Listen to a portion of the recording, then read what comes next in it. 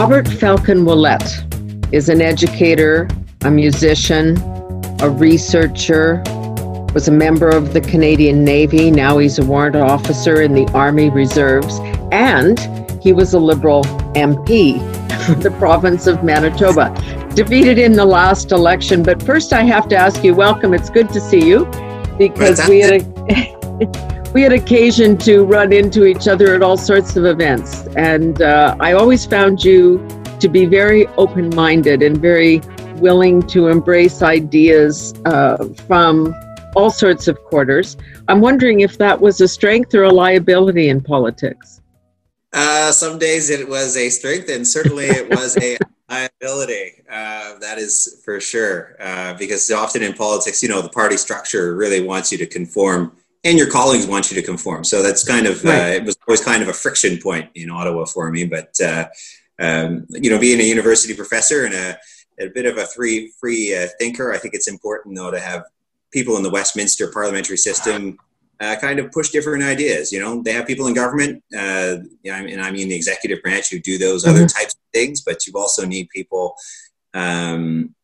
in Parliament who are willing to kind of be a counterbalance, to test ideas, to challenge what is being put forward or what's being done in society. And because if you don't challenge anything, it never changes, and it kind of keeps going on the same old way that we've been doing things for a long time. And sometimes those things don't work. Exactly. I always felt this as a journalist, and I feel it more now, which is we don't allow people to change their minds. If somebody changes their mind on an issue, we go, oh my God, a 180, a 360. Oh, he's, reversed his entire position. This is terrible. When in fact, we should be encouraging people based on new information, new perspectives, new ideas to say, I've had a change of heart here. It's or even sometimes to say, I don't know. Right. That would be the most important thing, to be able to answer a question that way. So do you miss the Ottawa political scene? Of course, I miss it. I miss being able to influence policy to improve the lives of the people where I was representing. I'm actually quite proud about the work I was able to do.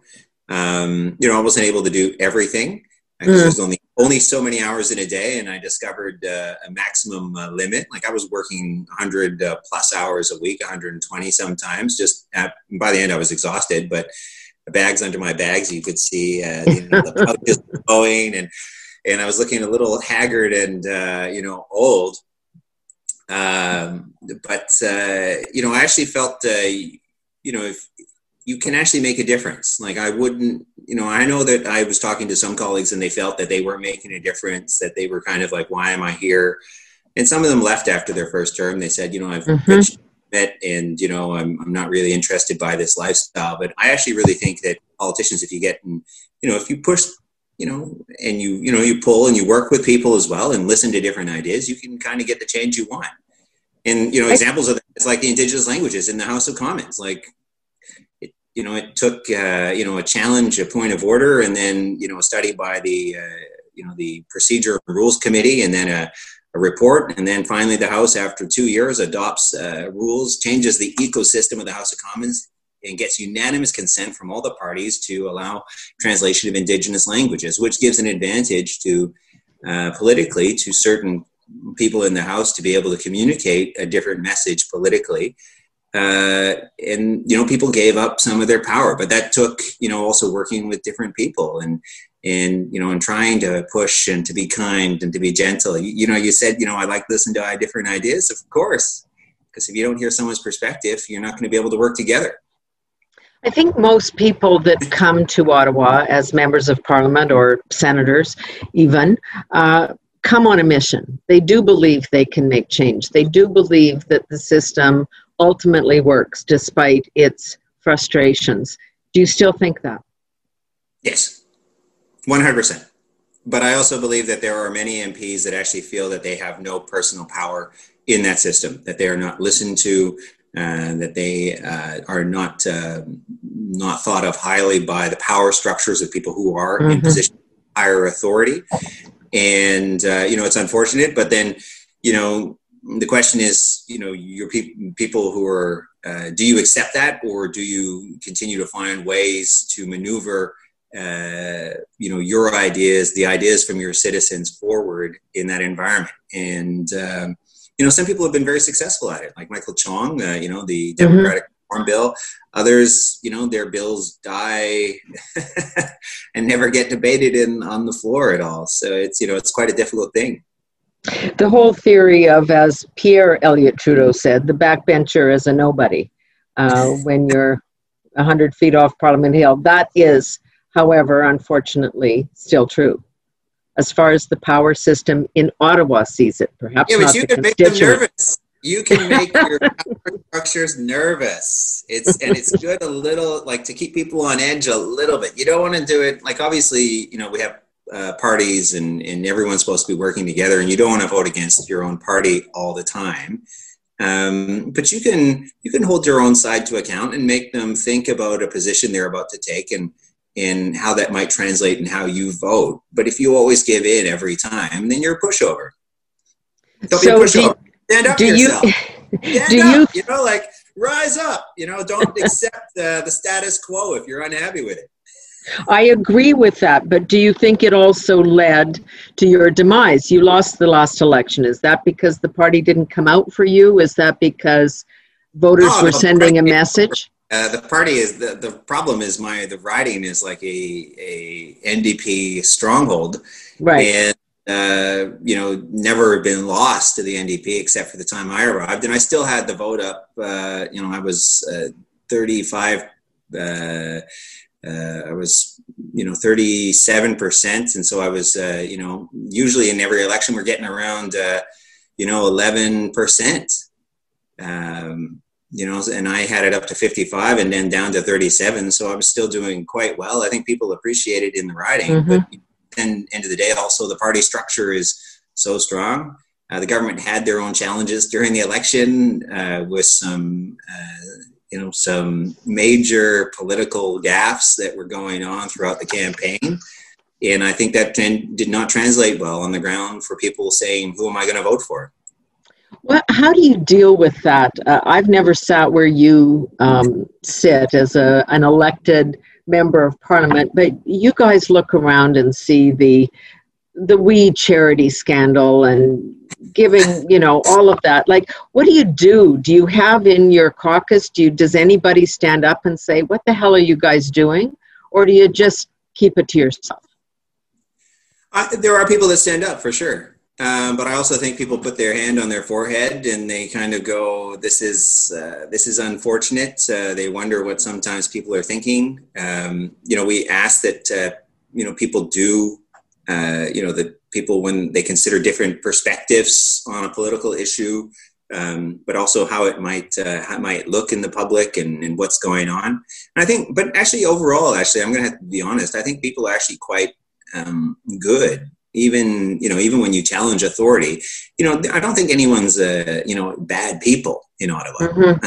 Anyone in the Prime Minister's office are bad. I think they're actually good people who are doing good things, and they have to make a decision. And it's always about that, you've got the cover and you just need to pull it a little bit closer to your side to represent your people a little bit more, to make sure your issue or the people you represent are looked after, are considered in the final decision. And I think that is, what happens. There are stuff you can control and stuff you cannot control. Like right now, like if I was thinking about, like, we're looking at the pandemic, as an MP, like, there's not a lot a member of Parliament can do except for standing up in the House of Commons as the opposition and shaking your fist. The government's not doing this or this or this. But I actually think that's perhaps not maybe the role that, second guessing the executive in a pandemic, in a major crisis. What the parliamentary system should be doing right now is planning for the future. What is post-pandemic? All these MPs in every committee, there's over 30 committees, and in the Senate as well, everyone should be sitting down and planning a foresight exercise. What do we want Canada to look like in 5-10 years? What will it look like? What will the international order look like? What will finance look like? What will the healthcare system look like? How are these going to change? How do we plan for that future? And doing those studies today, not when we're post-pandemic. And but that's Robert, I agree with you 1,000%, except no government wants that committee to sit and be critical while they're in the middle of it. No government wants the... It's actually, I don't think it's actually about criticism right now about what the government's doing. I'm actually talking about, like, when all the jobs are gone, when the pandemic is over, everyone's been vaccinated in a year and a half, hopefully, and the pandemic is done, and we're trying to get back to business. What type of infrastructure are we going to build? Where is that infrastructure going to come from? Where is the technology? Is it going to come from China? Are we going to build manufacturing here in Canada ourselves? What are the jobs that people are going to be doing? What's the healthcare system going to be looking like in the long term? What were the failings? But also, what do we actually want in this extreme long term? What do we expect Canada to look like in 5 and 10 years?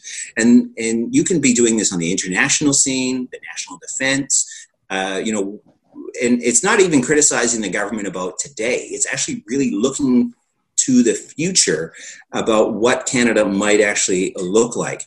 And you know better than most that governments have 4-year attention spans because they're trying to get elected next time. They don't want to have that conversation. They're going to throw out theories about infrastructure and restructuring the healthcare system, but nowhere is that conversation seriously being allowed to happen in Ottawa, in this country today. I think some of the business groups on the exterior are having those conversations in webinars and in Zoom meetings and all of that, but there is no focal point for that. No, but I think that's the role of the MP, and I think if you don't have to make it a partisan issue. Exactly. I did with Doug Olson on the health committee, we did a study on the meth crisis and the opioid crisis across.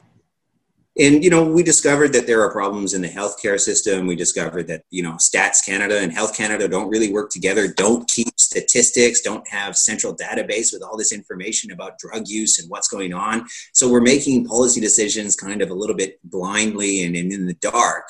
And the government said, yeah, those are good recommendations. We're working towards, the deputy minister said, we're now working towards setting up a data sharing center on health statistics in order to be able to fill that need. That's kind of the work, but it's nonpartisan. It's not stuff that I actually believe the government's I don't think the government's, maybe perhaps 10 years ago they might care under Stephen Harper, but I don't really think, the government today would be too upset if MPs were going out and studying, what's the world going to look like in 2 years? What should our policy be towards China in 2 years' time? But we have to answer that question now. That's my point. That if you try to have any of those discussions today in order to plan the path for 5 years down, it becomes, the government implicitly sees that as a criticism of them. It's dismissed as the rantings of the opposition, and it doesn't matter which party is where. The same thing occurs. It is very hard to have long-term thinking in government that isn't considered or seen as a political attack. But even actually government, if to be honest, is actually very good at crisis management. What doesn't matter which government it is, when the crisis happens, everyone's eyes turn towards the top for the day, for the week, for the news cycle. And it is a very short-term way of doing things. And then, there's the hope that the civil servants and others are taking care of the long-term issues. And sometimes they are, and sometimes they aren't. They're not. But, we should be thinking about that. And I just, there are huge challenges that we're going to face as a society, even related to the environment and how this is all going to work out. Like right now, for the next year and a half, no one's going to talk about any of these things because we're focused on survival. The mental health problems and all the deaths and the deaths of many seniors. I don't know if you've seen your Facebook feed in a while, but every day people who are dying, not from COVID, from other issues, but that are being ignored. they're being ignored, but Mhm. it's sad, you put down my condolences, but a lot of people are passing away, and there's going to be a lot of trauma related to that. How are we going to deal with that? How are we dealing with it today? So we're focused a lot on that, but I really think, Parliament should be, someone should be looking Yeah. to the future. Maybe the Senate should be looking to the future, because you're a little less Yes, partisan we're than trying, believe Parliament. me. We can't get committees up and running either. I want to ask you about a couple of other things, and you're sitting there in Winnipeg as we talk today, Oh, which has the worst numbers in the country right now. What does it feel like from where you sit? Do you feel like you're in the middle of a pandemic crisis? Are you locked in your house? Are you functioning? What's your life like? we are locked in our houses. Yeah. You go out for some groceries, but the groceries are, you know, rather restrained, only 25% capacity. Mhm. You can't go to restaurants. You can't go visit friends anymore. You can only really go for a walk and kind of watch a film and try and do some work at home. Uh, but, I think it's actually very worrying. And I think people are actually quite upset, to be honest, here in Manitoba. We saw what happened in the springtime in Ontario and Quebec with the seniors' homes.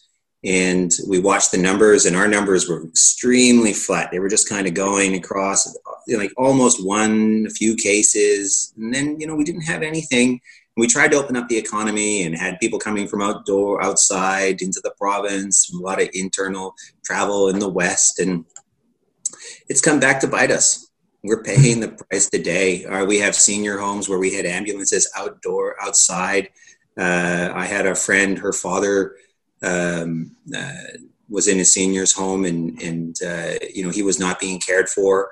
There was no staff on the floor at one point. She had gotten permission to be there as a volunteer. She was self-isolating every night in a hotel room in order to go in to look after him, and she ended up looking out for other people. Seniors who only speak sometimes, forgot a little bit of their English and, are only able to communicate in Portuguese.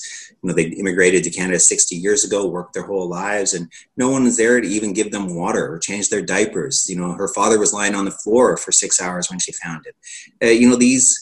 This is going on in our country, and I think people are really upset about it. They're upset with the government. They're upset that we have no contact tracing in Manitoba, or it's not very well done. That's my issue. I go back to Saskatchewan and I get a test and I get a result 6-7 days later. It doesn't help, right? Like there's some basic things that don't seem to be working in one of the wealthiest G7 countries in the world, and we can't deliver the basics. Yeah, it seems to be a lot of patchwork that's going on. So everyone's doing their own little thing and not very much central coordination, but that's how our federation works. And people don't like their toes being tread on either by the central federal government. No one wants to be, the West, Kenny, Moe, and Pallister don't want to be told by Trudeau what they should be doing. But at the end of the day, we have to work together. And, this is part of the problem. Manitoba right now has the worst cases of COVID in North America. Even Anthony Fauci is worried. Fauci is worried. I think we're going to forget about Christmas. To be honest, I was able to go out and do my shopping, a little bit early. I planned out in September to go out and pick up some gifts for the kids while they were on sale and, get some stuff. And I think everyone else, it's too bad. You're not going to be able to do it. And, it's not so bad for the people who can order from Amazon, but, if you're a very low income worker, it's going to be a tight Christmas for a lot of people. Well, and you're also not supporting your local guys if you're buying everything on Amazon. We want to go and support the local business people, but you can't get there. No, all the local businesses are shut down here in Manitoba. It's all, the only thing open is essential services. And, Walmart is an essential service because they have a grocery store, so they're lucky. Yeah. But they also sell other stuff, so maybe people can go in there. It's kind of packed. and this is going to get worse because we're going to be indoors for the winter. I was looking interestingly at a move by the Premier to actually enforce, because that's part of what I'm thinking. I mean, if you've got 200 people gathered in a bar drinking and not masking, go in and find them, shut the place down. We seem to not be sending strong enough messages. So the Premier has now hired some private security to enforce laws, and people are reacting to it, going, whoa, maybe we shouldn't be doing that. Like, they can't seem to win for losing. Well, I think it's a good idea what they're doing. Frankly, I think, like, even we had Thanksgiving, and we all knew the cases. You could predict the cases were going to explode, and they did explode right afterwards because families were getting together. It just takes one person who's infected, and they infect 12, 13, 20 other people. My Thanksgiving was held outdoors in a socially distanced way. It was freezing cold. Everyone had jackets on, and the turkey came up baking hot. And, at some point, Granddad said, can we go indoors? And I said, well, maybe it's time to go home then. We spent some time together. We enjoyed ourselves outdoors, and, good to see you. Yeah. No, it is going to be. I get to enjoy. He's not sick, and I get to enjoy his conversation by telephone for another few years. So at least it's something. It's always a trade-off. Yeah. I want to ask you about some other issues because I think you're continuing these causes. You were explaining that you used to be part of the Royal Canadian Navy, and you were part of the Naval Reserve, but you've switched over to the Army now, where you've attained status as a warrant officer. What drives that part of you? Where'd that come from? Well, that was when I was a kid. My grandfather was in the Merchant Marine. He joined when he was 16 during the Second World War, sailed the convoys through the Battle of the Atlantic, was torpedoed, I believe, 2 or 3 times into the dark waters of the North Atlantic, plucked out and survived. And so I joined Sea Cadets and Navy League Cadets. Actually, I've worn a uniform since I've been 10 years old. And then, into the cadet movement, and then into the Naval Reserves, into the regular forces with the 22nd Regiment, into the medical field for a few years during the war in Afghanistan. And then I joined back into the Naval Reserves and, became a prof at U of M. But I always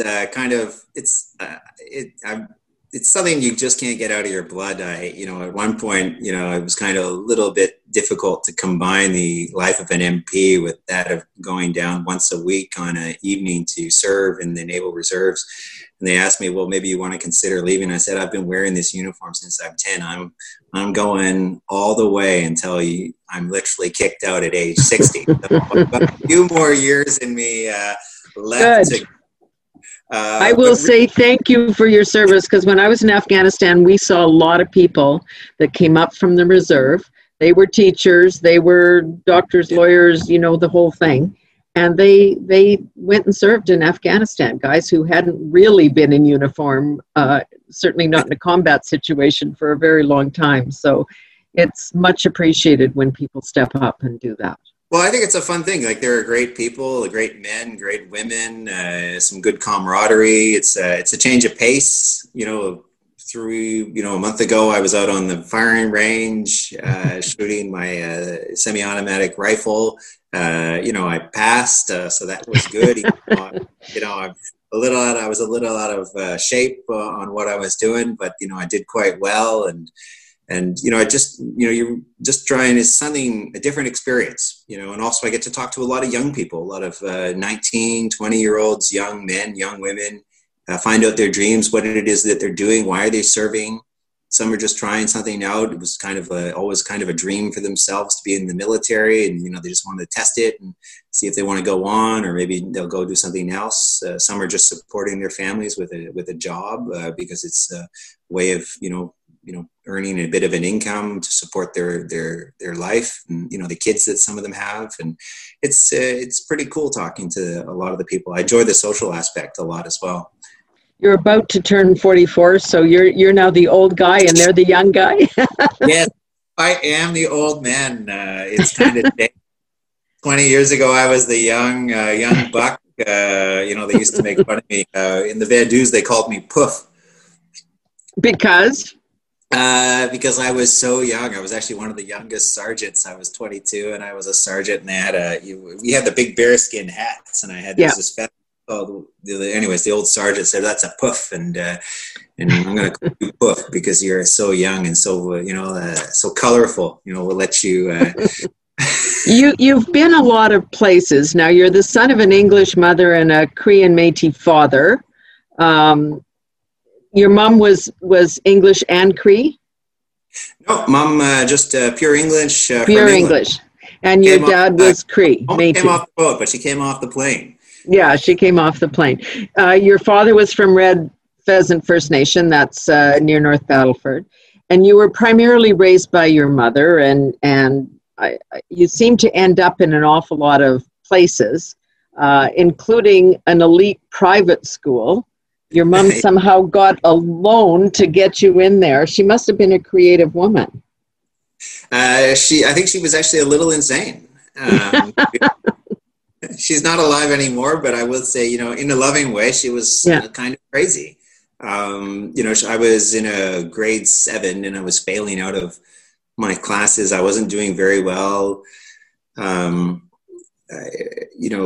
was getting in fights. We had some gang activity. I had to have, you'd have to defend yourself in the hallways after school. And I think she saw, I was in cadets, and she saw a potential in me, and she kind of saw this ad in the newspaper, the Calgary Herald, and it said, Strathcona Tweedsmuir, private school, K to 12. And so she's like, or 1 to 12, accepting students and applications. So she rounded up $60, took me down, and I took all the tests, and and I remember actually the night before, we went to Kmart to get some clothes, and I got a nice dress shirt with the collar, and it was cotton actually from Egypt, and a tie, and I got some Hammer pants, gray MC Hammer pants. They were kind of puffy around the bottom.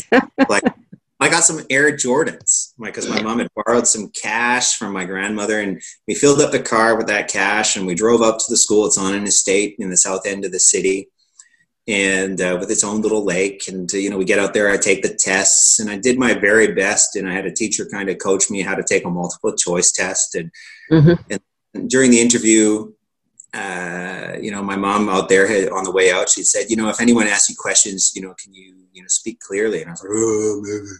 No, you stop. You can't mumble. You can't mumble, Robert. Whoa. Okay, Mom, I won't mumble. Can you say yes, sir, no, sir, yes, ma'am, no, ma'am? Yes, ma'am, I will speak and enunciate clearly. Thank you. And then I went back to being my sullen self. But, I was in the interview, and, they said, oh, we see you, the head of the department, it was Mr. Walls, actually said, we see that you're, you like to play a trumpet, and I was taking band class. Everyone was forced to take band class. And I said, yes, sir, I love to play the trumpet. And good. We're starting a band program next year. We could have you play in that band program to help get it started. You'll have some experience, and you can help coach the younger children. The other youth. Oh, yes, sir. Of course, sir. I love playing the trumpet. Oh, and you're cadets. And so anyways, they ended up sending an acceptance letter to me. And I said, Mom, how are you going to afford this? It was about, at the time, I think about $14,000 a year, which is about $25,000 today in today's funds. And my mom said, well, I'll figure it out. She went to the bank and she tried to get a loan from the first CIBC, and they said no. And so then she went to her employer. She was in a kind of a minimum wage job and doing some secretarial work. And the employer said, I'll give you an employment letter. And my mom said, can you put down I make $50,000? And he said, well, okay, but what does this mean for me? And my mom said, well, you don't have to pay back the loan. You're just, for the moment, this is what I earn. And they said, okay, you're a good employee. I'll put that down. Thank you very much, Sharon. Good luck. My mom went to the bank. She dressed up, as Oprah Winfrey said, dress for success. You have to dress for success. And I showed up, or she showed up at the bank, and the bank manager looked at the she had no debts. So she looked at the employment letter. Of course, Mrs. Ouellette, we'd love to give you a loan. Education is an excellent investment for your son. Here is the money. So we were able to pay the first installments, and she kept going like that. And I'll tell you something. She didn't steal the money. She paid back every single to that bank. She scrimped and saved for years, even after I was out of Strathcona and I graduated. And I owe her a debt of gratitude. You're one lucky person. That's all I can say, that you had a mother like that. Meet some of the greatest people who kind of, and it was actually the self-awareness, because I kind of didn't really believe in myself. And, I remember they were going down the list of people getting marks and Lawrence Barantz, 93%, Sonia Lowe, 92%. Robert, 89%, you're third in the class, congratulations. And they go all the way down, Mr. Wilson in social studies, giving everyone's mark, announcing it out. And, I was doing better than the other students who were, the sons and daughters of consul generals from India and England, and the sons and daughters of oil executives. I could compete with the best. And I was like, wow, I could do this. I'm not so bad. And so I really started studying and thinking about my future, and it kind of pushed me to get a couple masters. You ended up with a bachelor's degree from the University of Calgary in music, 3 diplomas from Laval University, master's degrees in music and education, and a PhD in anthropology. Is that about right? Yes. All in French. Laval is a French university, only French. And then of course, we've talked about the military issues. We've talked about being a member of Parliament, very active on Aboriginal, on Indigenous issues. That's also something that drives you.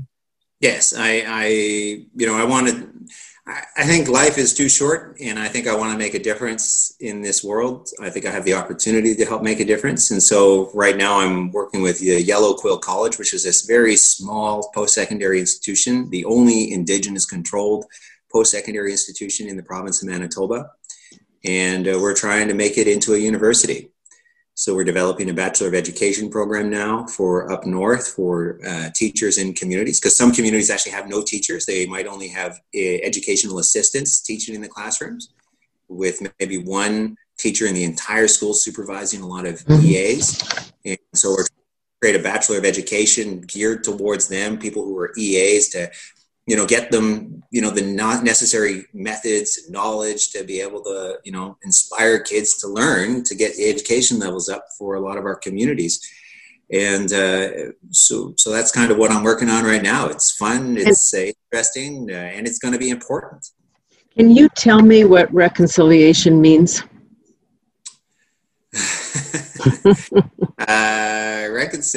Reconciliation is, I think, being able to listen to each other, but also being able to give space to each other. And I think reconciliation, doesn't just go one way. I think it has to go both ways. I think people have to be able to listen on both sides of an issue. But principally also, I think, mainly non-Indigenous peoples need to listen in this case. Mm-hmm.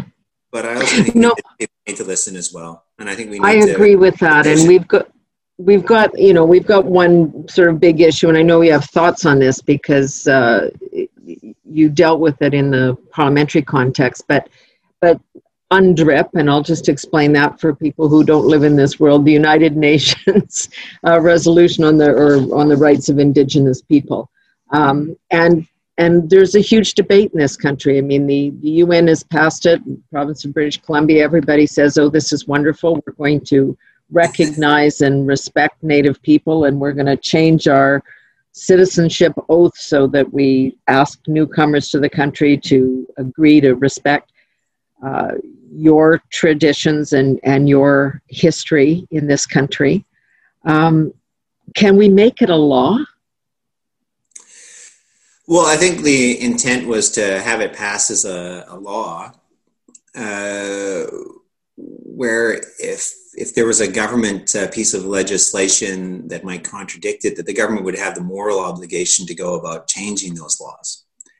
But this is the act that was actually before Parliament in the last Parliament was a private member's bill. Mm-hmm. it has importance, but I think at the end of the day, it actually comes down to, the people who are in charge and who's in power and how they view this relationship. But can you use laws to? I have two sets of questions. One is, can you legally bind people to be more open-minded and respect the Aboriginal culture, the Indigenous part of our world? And secondly, can you make the rest of the laws in this country subject to that? Well, I'm going to come to a story. So if you think about the Canadian Armed Forces, when I joined the Canadian Armed Forces back in '96, we had major issues after Somalia. We had major issues surrounding human rights, how people were treated in the military. I remember on my basic training, it kind of overnight, one day they were able to swear at us and physically manhandle us, to the next day allowed to touch us and not allowed to rip parts of our uniform off. That's a major change that went on halfway through my basic training course in 9630 Bravo down in St. Jean-sur-Richelieu at the Mega, the base there. And but we knew back then about harassment. We knew back then about sexual harassment in the military, and we were told. We had something called SHARP training, and we were told not to do it. And it's a command and control structure where people have to go through training and are mandated by law, by regulation, in certain ways to act. And, still today, we're dealing with it in the military. So that's 24, 22 years later, and we're still having the same issues. So legislation will not change people's mentality, but it can, over time, modify the environment about what is acceptable to say, and it can set up opportunities for conversation. So legislation is important because at the end of the day, if it's passed by Parliament, that's the most important and symbolic place of Canadian democracy, where things are hopefully debated and discussed, and there's pushback back and forth on an issue. And if you come back to UNDRIP, the UN Declaration of the Rights of Indigenous Peoples, enshrining it in law, it's important because it sends a clear message to deputy ministers and people in the Justice Department and other departments. When we are writing legislation or regulations or interpreting regulations, how should we be doing this when we're working together? I get that part of it. The thing that has raised a lot of questions, particularly for constitutional experts, is what does veto and consent mean? If there are laws coming forward, who gets to say that's not acceptable? Can we put that in the hands of one group? That is an interesting question, and I don't have the answer to it. Yeah, none of us do. I think that's it's a very good question. I know the government says that that's not what would happen. That it's the courts have been very clear that consent does not mean a veto. That projects in the national interest can still move forward. Whether the courts would modify those rulings over time is another question. Whether it's in the long-term interests of Canada, that is also a good question. But I think at the end of the day, you do need Indigenous peoples in Canadian society working together. We need to be finding ways of developing resources together, creating wealth and jobs together. And I think, for instance, what's going on with the XL pipeline is a good thing. Right now, there's Indigenous groups that are buying into the pipeline, becoming part owners. And I think this is like an excellent long-term development, because it shows now we have, instead of one group taking all the resources and then bringing them to Toronto or Montreal or the southern end of the country, the resources are then spread more evenly around, and giving more opportunity to people to be employed and to have a better quality of life around this country. So those are good developments. Now, I couldn't agree more on that. I'd like to see more ownership, and we had a conversation with Delbert Wapas on this very issue, which is make us part of the economy, not either the recipients of or excluded from. But I also think, like, if you think about Indigenous peoples, I think they have a right to also manage, look after, run their own affairs. They have a right to their own government. Indigenous peoples don't need people coming in and running their education system and telling them, what language they should be speaking. People in community are going to know, we are going to need English, but we also want to know our own language. We want to be able to teach our own history, but we also want our children to be able to function in mainstream society and be successful at it as well. But, if we have people from outside who are coming in and saying, oh, this is the education system that you need to set up, and this is what you need to do, and this is how you're going to do it, I don't think it works very well, because we've been doing that for 150 years, and, we're still arguing about it. Mm-hmm. And, and that's part of what UNDRIP is also about. I know people are stuck up about the veto thing, but there are so many other things about, children and basic, water rights and the way that governments are able to set up and run their own affairs within UNDRIP. It's just basic human rights. It's actually a human rights document. If it's interesting, if we followed the Canadian Constitution and, our declaration, our Bill of Rights, human rights that we have here in Canada, we probably wouldn't need to have UNDRIP. Mm-hmm. We probably wouldn't have the Indian Act. I don't know if you know this, but the Indian Act for a long time, or the Canadian Bill of Rights was not applicable on reserve until 10 years. Yeah, I understand. And you were part of that, that change in legislation.